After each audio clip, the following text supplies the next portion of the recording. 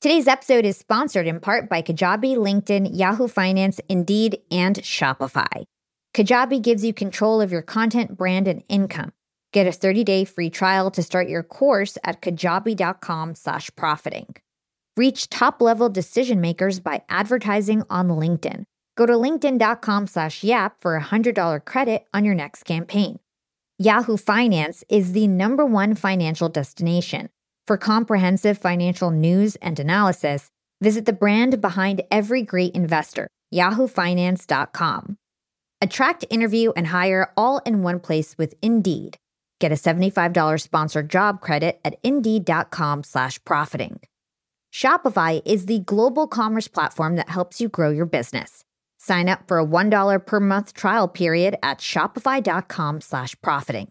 As always, you can find all of our incredible deals in the show notes.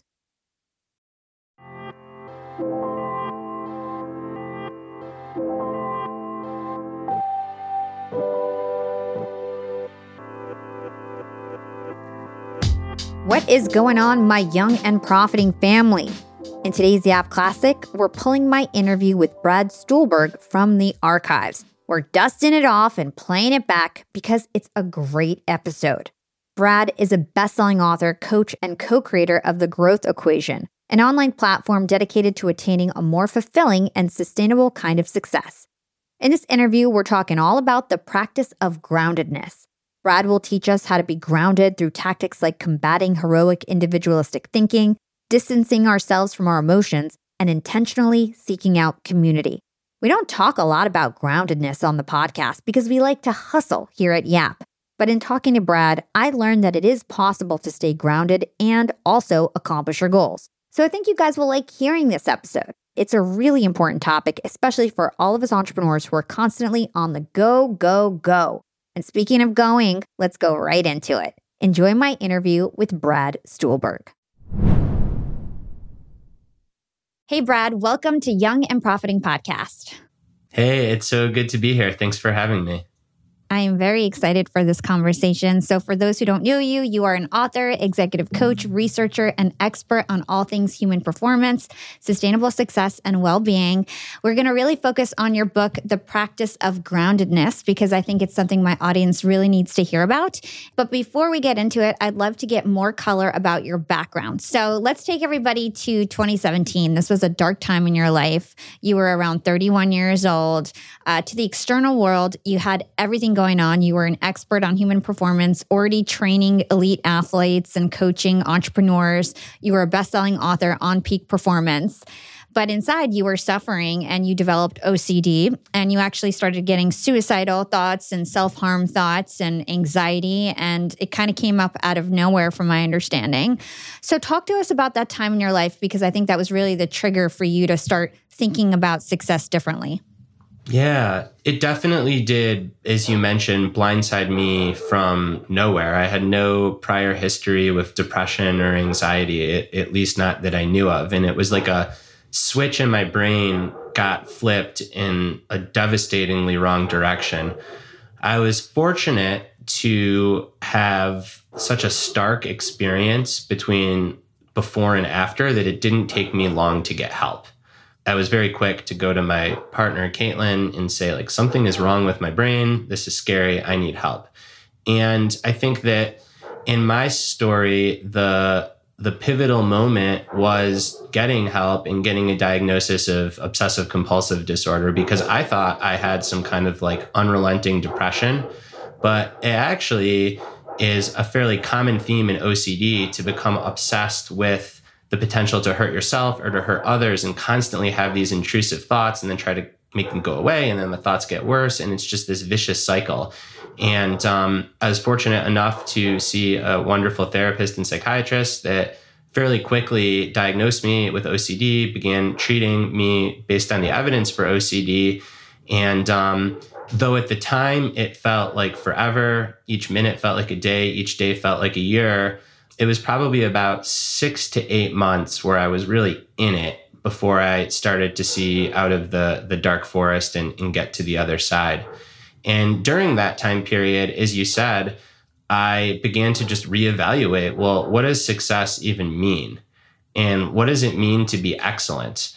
And before I had this experience, I thought that I knew what depression or anxiety or OCD was. And it's as if you look across a river and you see people on the other side of the river and you're like, oh, I can see what they're going through. I get it. But it wasn't until I myself was on the other side of the river that I actually had any idea what it meant to be depressed, what it meant to be anxious. And it really did lead to like a reevaluating of kind of the basic principles that I think and that I write about. And it's not to say that the first two books aren't defensible. The way that I like to talk about it is those books are for when everything is clicking and everything is going well. Groundedness is much more about what's the foundation that is going to hold you not only when things are going well, but also when things aren't. And what's funny is because it recently came out, everyone thinks it's a pandemic book. So they think I wrote this book because we're all going through this pandemic. And outside of people in book publishing, that makes sense. But the truth is it takes like 3 to 4 years to publish a book. So the manuscript was mostly done before the pandemic. And I think what the pandemic has shown is that, yes, while we experience these things differently, suffering is universal and anxiety is universal, and it ebbs and flows for different folks at different times of their lives. And yet it is part of the human experience. Yeah. So I'd love to learn how you pulled yourself out of it. Was it the writing of this book that really helped you figure it out? Or how did you get yourself out of that? Or is it something that you never get out of? I think it's a little bit of both. So what I'd say is that I still have OCD, but my experiences of it are much less frequent. And when I have them, I have tools and they're less intense. So if these intrusive thoughts and feelings used to take up 8-9 hours of a day, and that's what it was like when it was bad, now maybe it's a few hours a month. How did I get there? The short answer is through 8 months of therapy and medication. And I am so grateful, again, that I got the right care. I got in treatment early. And now I meet with my therapist about once a month, but now it's more just like a coaching relationship since I do have the skills to navigate the OCD when it comes on. But yeah, for those 8 months, it was pretty intensive therapy. And then the book helps me make sense of all this. So at first, I'm going through this and I want to intellectualize it and I want to problem solve. And actually, that just makes it worse. So when I was in the thick of it, the thought of writing it, I would be faking it, going through the motions. Like I was not in good enough mental health to create any kind of good intellectual work. When I got to the other side of it, that's when I could look back and examine, hey, here are the things that I've learned in therapy. Here are maybe some of the things that I've overlooked in the past. And when I hear so many people that I work with in my coaching practice complaining about being restless or never being able to turn it off or constantly checking their email or social media, I now have this new framework to think about it, which are, sure, these aren't extreme clinical obsessions, but so many of the things in day-to-day life that make us feel restless and anxious are very similar in the fact that they're things that we don't want to be thinking about or we don't want to be feeling, but we feel like we get sucked into them and we're not really sure how. And that became the operating hypothesis on the book. I think something else to say that's really important is about 4 to 5 months, it's closer to 7 months into experiencing OCD, I decided to write an essay that went into pretty intense detail about my experience. And the genesis of that was exactly what you said when we brought up this topic. To the outside world, I'm like 31-year-old whiz kid coaching world-class athletes and executives and a best-selling book and another one on the way. But inside, I'm totally falling to pieces. And the cognitive dissonance that I felt when I get emails from people along the lines of, how'd you figure it out? Tell me about your path, especially young men. Like, how did you get to do what you did? That became almost as bad as the OCD itself. And at that point, I'm like, I'm either going to stop doing this kind of work or I need to reconcile that this is a part of me, but I can't hide it. And a psychiatrist told me that a huge part of peak performance, which was literally the title of my first book, is the ability to play through the pain. And that really stuck with me. So I wrote this essay saying, hey, some of you might think that I'm a fraud, I'm a fake, you're never going to want to work with me again, but this is my experience. This is what I'm experiencing right now. And I believe that I can know and coach towards these concepts and struggle myself. And I was a little bit scared about the response to that essay, of course, but it was so overwhelmingly positive. And I think that was another aha moment when all these people that I never would have guessed come out of the woodwork emailing me about, oh, me too, or I have bad depression, or I've experienced anxiety, or, oh, I've never felt like this, but my colleague has, and you've given me a whole new way to think about it. I think that my own experience plus that was the juncture that led me to say that, hey, I've spent enough time exploring the evidence-based principles for when everything is clicking, the top of the metaphorical mountain. Now I want to explore the base. Totally. Let's get into some of the key phrases that you talk about in this book and some definitions. So you talk about heroic individualism, and you say it leads to unhappiness and burnout, and it is perpetuated by modern culture that relentlessly says you need to be better, feel better, think more positively, have more, and optimize your life. I'll confess that Young and Profiting Podcast talks a lot about that kind of stuff. So talk to us about heroic individualism and what's wrong with that. So you defined it from the book, and I think that the way that I think about it when it becomes problematic is when you're more worried about beating yourself or other people than you are about the actual effort and your level of presence in the moment. And this manifests in what I call if-then syndrome. So if I just get 5,000 subscribers to my newsletter, then I'll be happy.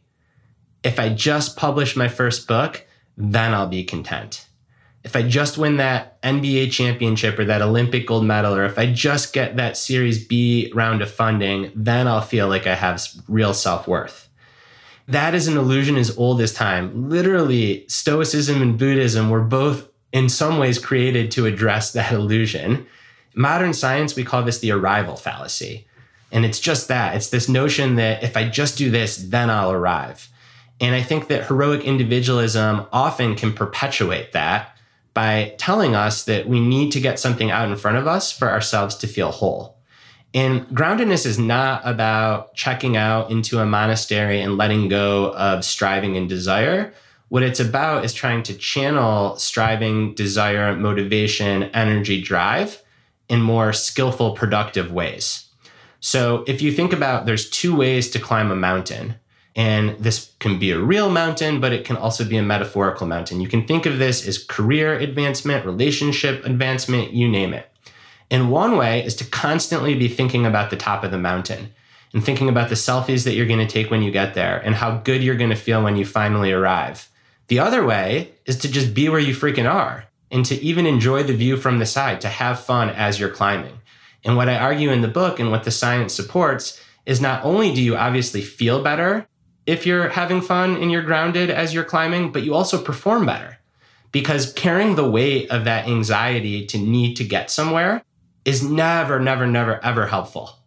Whereas if you can be free and you can be both good enough now and truly have self-confidence and believe that you're good enough now and want to get better because you're curious and it's fun, that kind of energy and drive is so much more sustainable. The last thing I'll say, because I think that it is such a ripe topic for listeners of this podcast, is it's not all or nothing, right? We're all on a continuum between like heroic individualism and groundedness. And the point of this book is just to help people shift a little bit more towards groundedness. I know this myself. The week that my book comes out, I am spending more time than I want to admit in heroic individual mode. I'm checking my sales rank. I'm trying to get op-eds placed in the New York Times and Wall Street Journal, and I'm constantly checking to see if I got emails back from editors. I did it for a week, but then I put this really hard boundary on it because I know that that's ultimately unhealthy. And I'm using myself as an example to elucidate that A, it's very hard to be like 100% on this, and if you get it 60% right, it's good. And then B, so much of heroic individualism is the environment that we operate in. So it's all fun and good to say, be where you are, so on and so forth. But then when you try to sell sponsorship for a podcast and they're like, how many downloads do you have? Well, that number matters. So it's not saying that these end results, these peaks don't matter. It's just trying to help us feel a little bit better as we strive and have our self-worth be something more than an external result, which again, the big paradox is that gives you the best chance at getting the external result and actually enjoying it when you do. Let's hold that thought and take a quick break with our sponsors. Young and profiters, they may call me the podcast princess, but I'm also the LinkedIn queen. I've been a LinkedIn influencer for 6 years now, and I teach one of the most popular courses about LinkedIn. And I love to teach sales on LinkedIn because when it comes to B2B sales, LinkedIn has got that on lock. LinkedIn is where all the decision makers are hanging out. There are 180 million senior level decision makers on LinkedIn and 10 million C-suite decision makers. These people are on LinkedIn and they're in the mode to buy. They're using LinkedIn for their buying journey, to research vendors or sales reps that they might work with, to look up how to solve their problems, to learn from industry thought leaders. They are in the mode to buy, whereas on other platforms, they're in the mode to be entertained. You want to get them in the right mindset. You want to cut through the noise with LinkedIn ads. In fact, 79% of B2B marketers rate LinkedIn as their top channel for paid media. And LinkedIn has the best targeting because they've got all these different inputs. People are putting their resume basically up on there. And so there's so many keywords that they can use to target the right decision makers so they can hear about how you solve their problems. And I've got a special gift for all you young and profiters who want to try LinkedIn ads. You can get a $100 credit. LinkedIn was super generous. If you want to make B2B marketing everything it can be and get a $100 credit on your next campaign, go to linkedin.com/YAP, YAP. Again, if you want to claim your credit, go to linkedin.com/YAP. Terms and conditions apply. Young and profiters, Yap Media is growing so fast. I have 10 open roles just this month. In the past, it would take me so long to find hires. I have to go on all these different job sites. I have to create my own skills assessments. That's why I let Indeed do a lot of this heavy lifting for me. Indeed is the powerful hiring platform where I can attract, interview, and hire all in one place. Indeed has things like skills assessments, where when we have specific roles, we can find an assessment that matches that role and we can make sure they have the skills that we need. Then I can focus on culture fit. I can make sure they're scrappy enough and are obsessed with excellence and do all the things that we need to do for them to fit in at Yap. And Indeed streamlines hiring with powerful tools like Instant Match. An Instant Match basically matches you with candidates as soon as you put up a job post with people who are qualified right away. It's instant. And the best part is it gets better as you use it. So now when I use Indeed, especially when I'm hiring for similar roles, I get people right away where they know that I'm going to like the candidates because they can see what my preferences were in the past. It gets better as you use it. According to US Indeed data, the moment Indeed sponsors a job, over 80% of employers get candidates whose resumes are a perfect match for the position. It's like waving a magic wand that gets better as you use it. So I love using Indeed. We've found a lot of our A players on there. Join more than 3 million businesses worldwide who count on Indeed to hire their next superstar like we do at Yap Media. Start hiring now with a $75 sponsored job credit to upgrade your job post at Indeed.com/profiting. Offer is good for a limited time. Claim your $75 sponsored job credit at Indeed.com/profiting. Again, that's Indeed.com/profiting. And support the show by saying you heard about it on Young and Profiting Podcast. Again, it's Indeed.com/profiting to get your $75 credit. Terms and conditions apply. Need to hire? You need Indeed.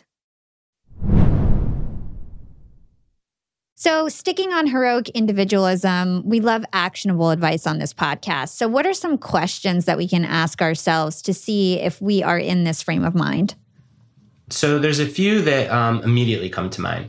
So these are like the key signs of heroic individualism. One is you're exhausted, but you have no idea why, and you're actually sleeping well. Another is that you don't feel good when you're working all the time, but when you try to turn it off, you don't feel good either. This is something that comes up for me when I'm writing. I have a really hard time turning it off. Another telltale sign is that you dread working, you dread going on social media and posting, but you also dread not doing it. So it's a feeling of stuckness. Like I have to keep pushing, but I don't really want to push. But if I stop, I'm scared. But if I keep doing it, I feel like crap. Another is restlessness or inability to focus. So a lot of people will now come to me and say, I don't know what happened to me. I used to love reading and I can't read a book anymore. I'm reaching for my phone every 2 minutes. I don't have the attention span. And then I think one other one that's really important to mention is feelings of not being enough. in a way that isn't healthy and motivating, but in a way that is really self-judgmental. So it's one thing to say, hey, I'm at point A and I want to expand and get to point B because I'm curious and I'm going to grow. That's wonderful. It's another thing to say that I'm at point A and I won't feel like I have internal inherent worth until I get to point B. And that is like by definition, the wrong way to strive. And we often end up less happy than more, even if we get to that place. Yeah. I don't feel like I have heroic individualism because I love accomplishing the next goal. Like I love the moment and I love accomplishing my next goal. So is there like a personality type thing that we need to be aware of in terms of like who actually gets impacted by this? So what happens when you don't accomplish a goal? I just figure out a new solution to like keep going at it. Like I don't get that low because I've faced a lot of rejection in my life. So I kind of know how to like quickly just figure something else out and either focus on a new goal very quickly or try to figure out how to accomplish the goal that I originally wanted. So, and then I hope this isn't like turning into like a personal coaching session, but then how do you how do you define success? Success to me is working on the things that I love. And done. All right, done. Yeah. I'm interjecting. So that is beautiful. And that's likely why you're not experiencing this. So if you love the work that you're doing, if you love climbing, then yeah, you want to get to the top of the mountain and it will feel good if you do. But if you don't, you're going to be like, whatever, I didn't get to the top of that mountain. Maybe it'll hurt. Maybe you'll be down for a day or two, but then you'll start climbing again because you genuinely like climbing. Heroic individualism comes into play when you are so worried about the goal that you cannot any longer enjoy the process of getting there. And it's like this thing that often creeps in because the path that a lot of people take is you start doing something because it's fun and you like it. You start a podcast, you literally, when you start, have 0 subscribers, but you like podcasting, it sounds like an interesting thing. And then you get good at it. And suddenly you get subscribers and you get media coverage and you get people talking about you. And it's at that point that it gets harder to focus on doing the work itself, to focus on the process of the work, not the outcome, because suddenly you've got all these bright and shiny objects around you that you can chase.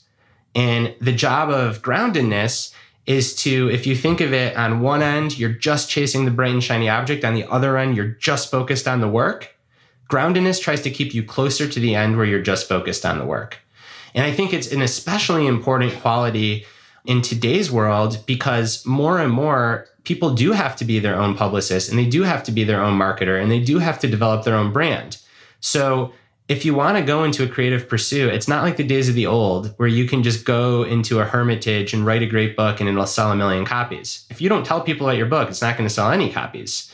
So how do you arm yourself to go out into the world to swim in this water of dopamine and external validation and results without getting completely drowned by it? Does that make sense?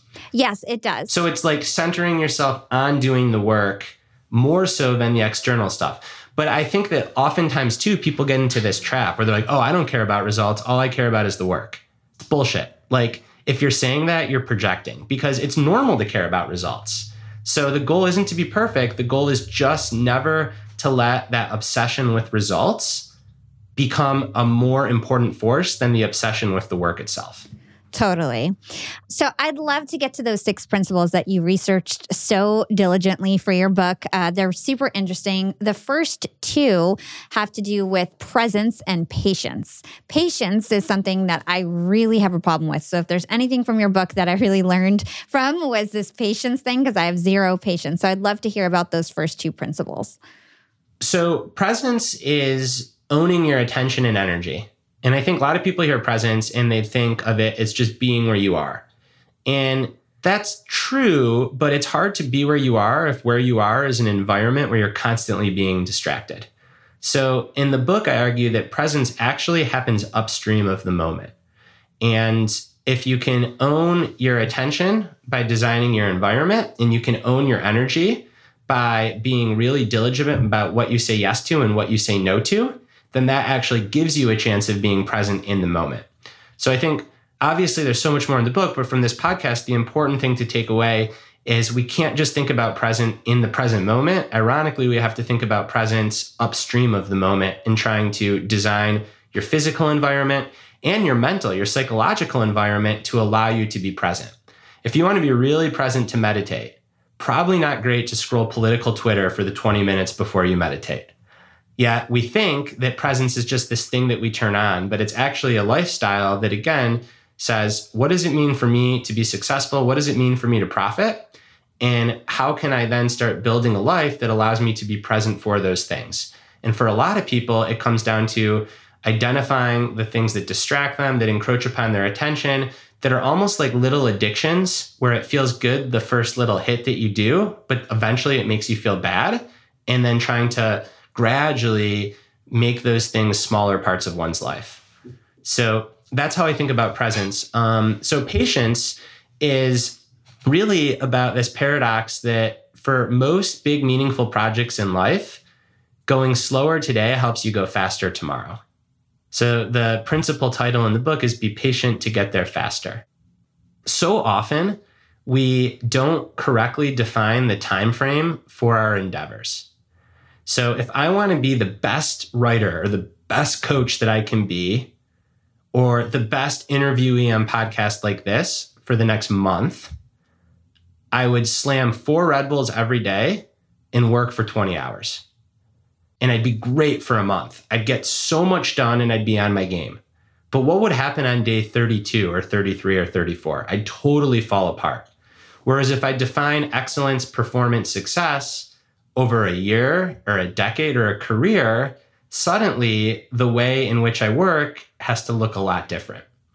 So it helps to be able to zoom out and ask yourself, all right, I want to quote unquote optimize, or I want to be efficient. That's great, but on what time horizon? Because often being the most efficient I can be today actually is inefficient for the long haul, especially in creativity. We know that creative thoughts and creative feelings happen not when we're doing the work, but when we're daydreaming. So if you're so focused on productivity and efficiency, again, you get a lot out of yourself today, but perhaps you shortchange yourself over the long haul.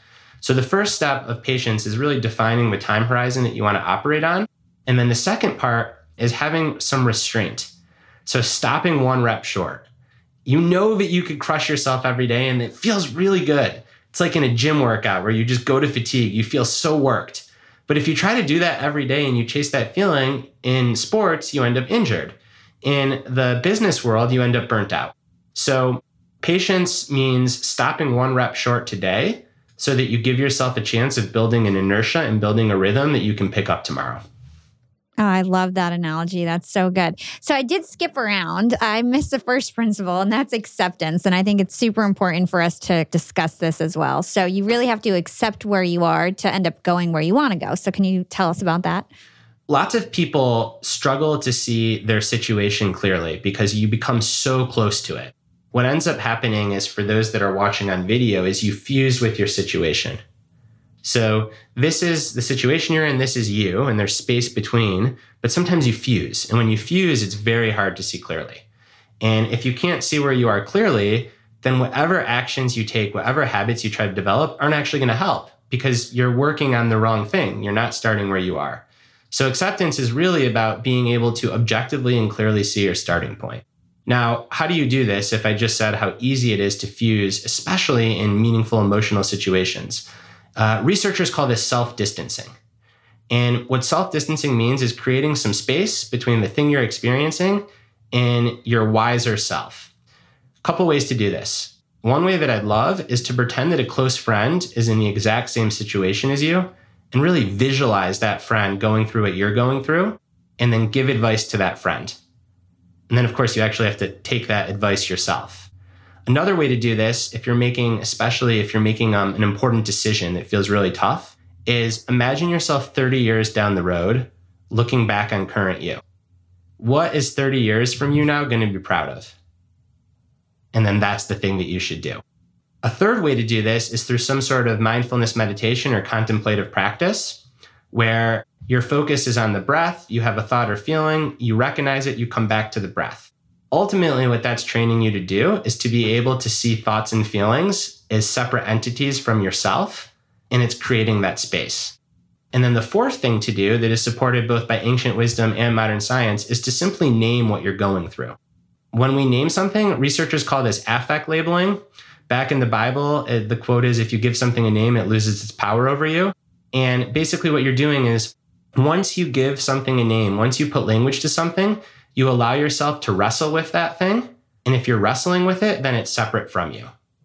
So a big part of what I try to do as a writer actually is to help people name things that they're experiencing. Because once you can say, oh, that's heroic individualism, then instead of just being it, it can be something that you're experiencing or something that you're struggling with, but you're separate from it. And therefore you can see it more clearly and take wiser action as a result. Yeah. So I interviewed Ethan Kross. He wrote Chatter, and he talks a lot about this, basically like trying to get out of your head, trying to quiet down the chatter in your head by being objective, kind of taking that wider view, like you said, pretending it's your friend or pretending that it's not necessarily you and separating you from your thoughts. So I think that's really good advice. But you also need to make sure it's neutral, right? I think this is a really important part, making that feeling neutral. Why is that important? Can you explain that to us? The neutral feeling is important because if you're really charged up, that's going to influence the action that you take.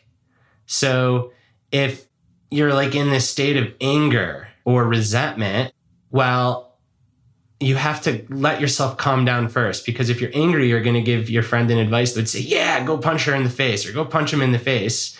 Whereas if you can try to come at it a little bit more neutrally, then again, you can be a little bit wiser. You know, in the book, I write about all these decisions that people end up regretting tend to be like heat of the moment decisions, right? The one that is the most commonly discussed is like extramarital affairs. And the reason that we make poor choices in those situations is because in that moment, you're just completely overwhelmed by passion, by feeling. So whatever advice you're going to give to your friend, you don't even have, your brain can't even turn on. And it's about, again, creating that space to then let your brain turn on and make a wiser decision. And that's where meditation is so effective, because you strengthen that muscle. So a lifelong meditator is going to have a much easier time creating space in the moment than someone that's never done it before.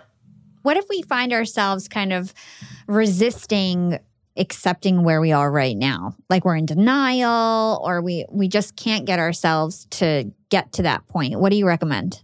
I think the first is just the mindset shift that you're never going to get better unless you start with acceptance. So it's the first principle of Buddhism is acceptance in many ways. It's suffering exists, which is accept suffering. Stoicism teaches us that we have to be able to see our situation clearly to do anything about it. All the more recent evidence-based programs for behavioral change all start with acceptance. So I think a lot of people can tell themselves a story that if I just pretend it's not so, it won't be. And what I'm here to tell you is that the research says that eventually you're going to hit bottom, and you might as well realize it now than wait 6 months to hit bottom and then do something about it. And the last strategy that is perhaps the most powerful is to have people in your life that you love and trust that can say, like, you're seeing things wrong, you're delusional right now. And then you actually have to listen to those people. Yeah. There's this concept you talk about called emotional flexibility. Can you help us understand what that is? It's in simple terms, it's the ability to hold two competing strong emotions at once. So joy and despair, anger and love. And it's an extremely counterintuitive thing, but the more that we can embrace the full catastrophe of all these emotions, the more free we become, because we don't resist the bad. If you try to resist something, it just gets stronger. Whereas if you can say like, oh, there's sadness. Sadness is here. Sadness hurts. It's okay to be sad. Then it takes the edge off the sadness. And when you experience happiness, you're not scared to be happy. You can fully experience happiness. So it's this ability to be flexible within the course of a year, a week, a day, even within the course of an hour, to be able to have a wave of sadness, let it course through you, feel it, and then be really happy. There's this story that I came across, it didn't make it into the book when researching, about the Dalai Lama.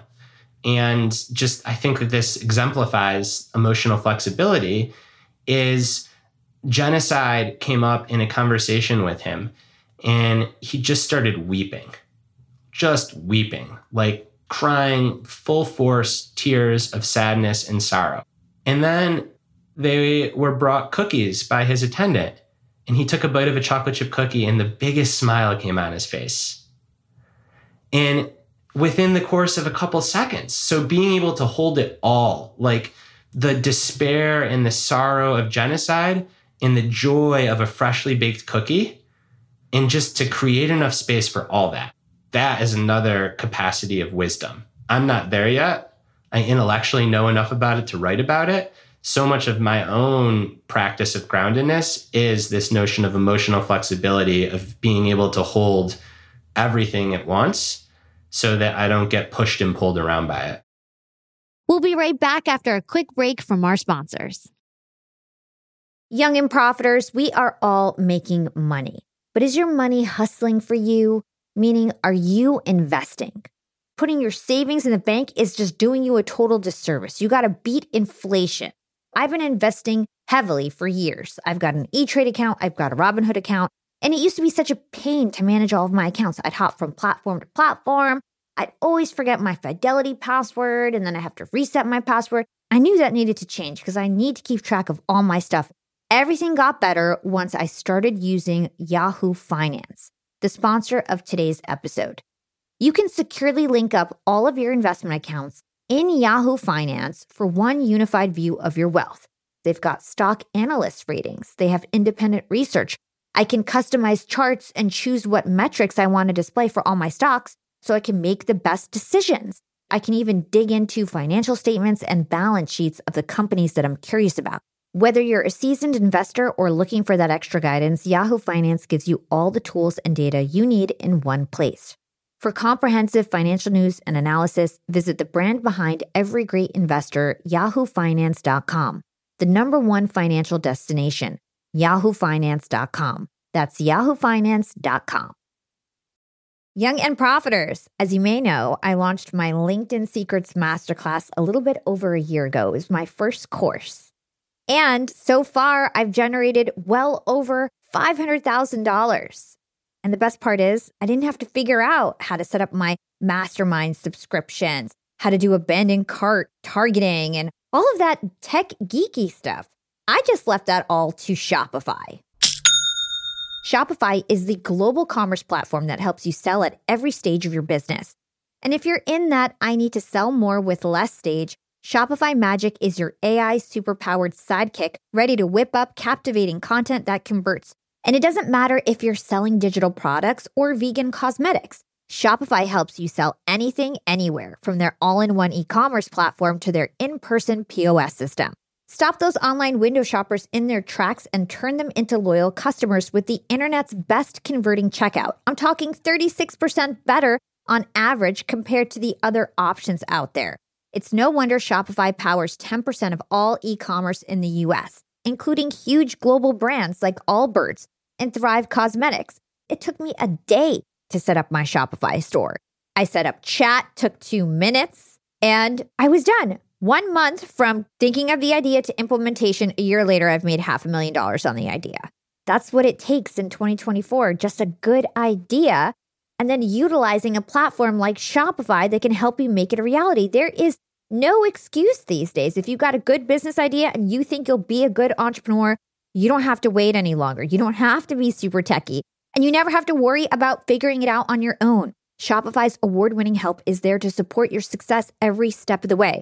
Sign up for a $1 per month trial period at shopify.com/profiting. That's all lowercase.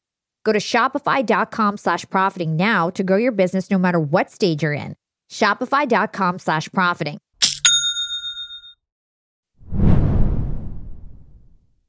So let's move on to your next principle, which is having a sense of deep community. How does community keep us grounded? It's hard to go at it alone. You know, it's hard to stay on the path. It's hard to have fun. It's hard to be consistent. It's hard to accept where you are. It's hard to be present. It's hard to be vulnerable.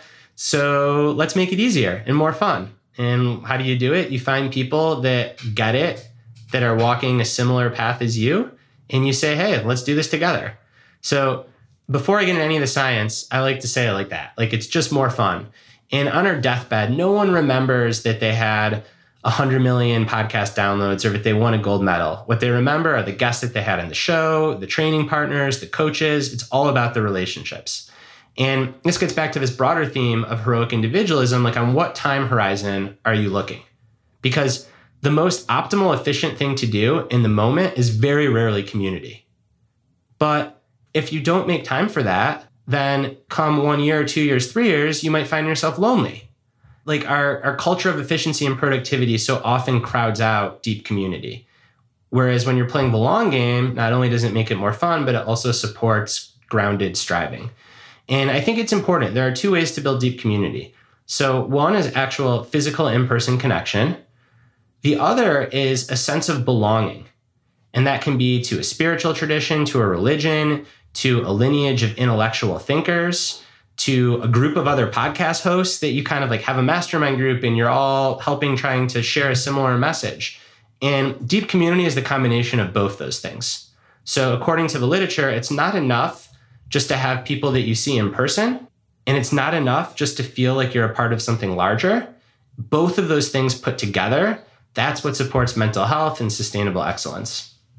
Totally. I think community is so important. It's been so important on my journey. And especially as an entrepreneur, we have a lot of entrepreneurs that are tuning in. And a lot of you entrepreneurs out there think that you've got to do it all on your own and that like everything's just on your shoulders. When you start to have a community and you can bounce ideas, it's to your point, you don't have to go at it alone. And I think that's so important. So I'd be curious because you've built your company really fast and you're quote unquote successful. How do you balance this tension between pushing for work and optimizing today versus carving out time and space to cultivate relationships? Oh, I'm failing miserably. I've lost, like in the last 3 years, I've lost so many friends and I've, it's hard. Like I'm trying to carve out the time to keep my relationship strong. I really only have time for a family because sometimes I'm working 18-hour days. And that's why I kind of called that out to entrepreneurs because it is really tough. And for me, the relationships I have cultivated have been other podcasters and like even like my clients and like my team members and my business partners, because I've created this community around the people that are doing the same types of stuff that I'm doing so that I'm not distracted with my goals and still accomplishing my goals with people who also love podcasting and things like that. So I actually created a mastermind of podcasters with 70 podcasters, and I'm the one who started it. And that's one of my secrets to building community is to actually be the glue who creates that community. And I'm very good at that, but not everybody has that like natural skill to like get a group together. So I definitely encourage everybody out there to join a group with people with similar interests or start one if you're that type of person. Yeah, love it. You're alluding to a really an important point here, which is that if you're at a period or a season of your life where you're going all in on something, and building a business is a great example, parenting an infant is another good example, training for a big athletic accomplishment is another good example, your community can be a part of that endeavor. Just don't go at it alone. So it's okay for a season of your life to perhaps leave behind other sources of community outside of your goal.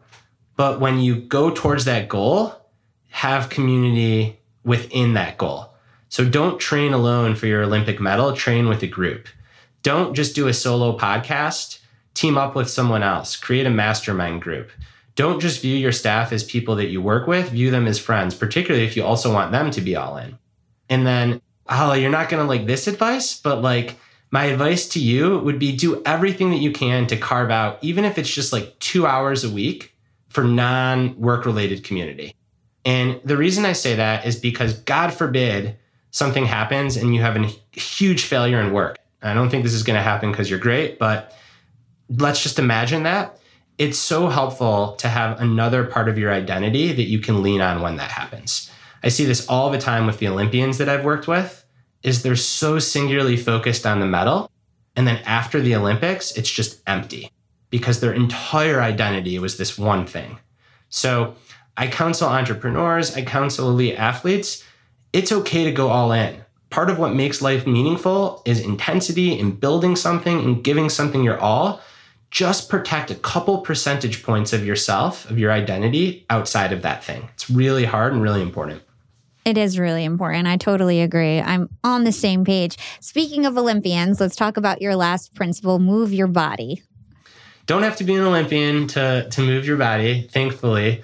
This was an interesting back and forth with my publisher because the first 5 principles are like these broad, ambiguous, but also really aspirational, we get to create our own definition principles. And then it's like, you're telling people to exercise? But the reason that I felt really strongly about this is that all the recent academic inquiry on mental health and groundedness, when you actually talk to people that are grounded, whether they have always been that way or whether they've experienced heroic individualism and worked their way out of it, or depression or anxiety, what have you, some sort of physical activity is generally a part of their process. And then I got looking to the ancient wisdom traditions, and particularly in the West, so Stoicism and the Greeks, they didn't separate mind and body. School was the gymnasium and intellect. And it always fascinates me because you look back thousands of years and then today there's all this research that shows that when we're regularly in movement practice, we're more creative, we have better emotional control, we remember more. There's studies of kids that show that when they vigorously exercise, they score better on tests. So I think that we separate the mind and body at our own peril. And it's actually, in the book I write, it's not mind or body. It's not mind and body. It's a mind-body system. So if we want to take care of our mind, our psychology, we have to take care of our body, our physiology. And movement does not need to be CrossFit. It doesn't need to be powerlifting. It doesn't need to be triathlon. It can be as simple as a brisk walk. Just something that elevates your heart rate a little bit and puts you in your body is so impactful for your whole being. Totally. I couldn't agree more. We are wrapping up, running out of time. So the one thing I want to ask you that kind of wraps this up nicely is your analogy for redwood trees. I think this really summarizes everything very nicely. So I was at this beautiful redwood park one day, and it was super windy. And you look up, and the overstory of the trees is blowing in the wind. But you look down, and they're held to the ground. And they're solid. And these trees are 100, 200, even the old growth redwoods, 300 feet tall. And what's holding them to the ground are roots. And you don't see those roots. But if those roots aren't nourished and watered, then the tree's going to fall over in rough weather. And the principles of groundedness are really like those roots. These aren't things that you necessarily see when you look at someone. But if you internally take care of patience, acceptance, presence, vulnerability, community, movement, it helps you stand strong throughout all that weather. The second thing that's so beautiful about redwood trees is the roots only run 6 to 12 feet deep. So the tree, 300 feet high, the root structure, quite shallow. And I literally am asking the park ranger, I'm like, well, wait a minute, how do the trees hold to the ground? And she said, it's because the roots intertwine with the roots of all the other trees in the park. So they're a system of roots that are all holding each other up throughout all kinds of weather. And man, if that's not beautiful and that's not what we ought to strive for, is taking care of our own root system, but also doing it with others so that we can help hold each other up, then I don't know what's the point of any of it. So that really became the overarching metaphor for the book and for how I try to live my life. I love that. That is super beautiful. So last couple of questions I ask on Young and Profiting podcast. What is one actionable thing we can do today to be more young and profiting tomorrow? I think define profiting. So what does it mean for you to be profiting? What are those values? Is it a certain amount of money? Is it a certain amount of autonomy? Is it living in a certain geography? Is it starting a family? Is it staying single and curious so that you can explore? The point is there's not a right or wrong. What's wrong is not taking the time to regularly step back and be able to define what profiting means for you. Because how you define that will then dictate the actions that follow. And what is your secret to profiting in life? It's going to be the answer to that forward question. So knowing my values and what it means to live in alignment with them. And I find that when I'm not living in alignment with those values, I feel dis-ease. And when I am, I feel wonderful. Amazing. Well, thank you so much. This is such a great conversation. Appreciate your time. Thanks for having me. I really enjoyed this.